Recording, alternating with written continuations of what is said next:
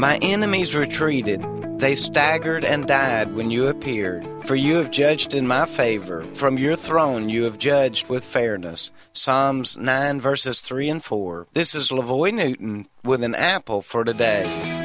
There is something that happens when God appears in our situations. They change immediately. We need God in our life and circumstances more than we need anything else. Over the years, I've seen God show up in some very troubled times and send His favor my way in an instant. Why don't you invite God into your situations that you're facing today? I know that He is interested in you and will hear your prayer today. Let me pray for you.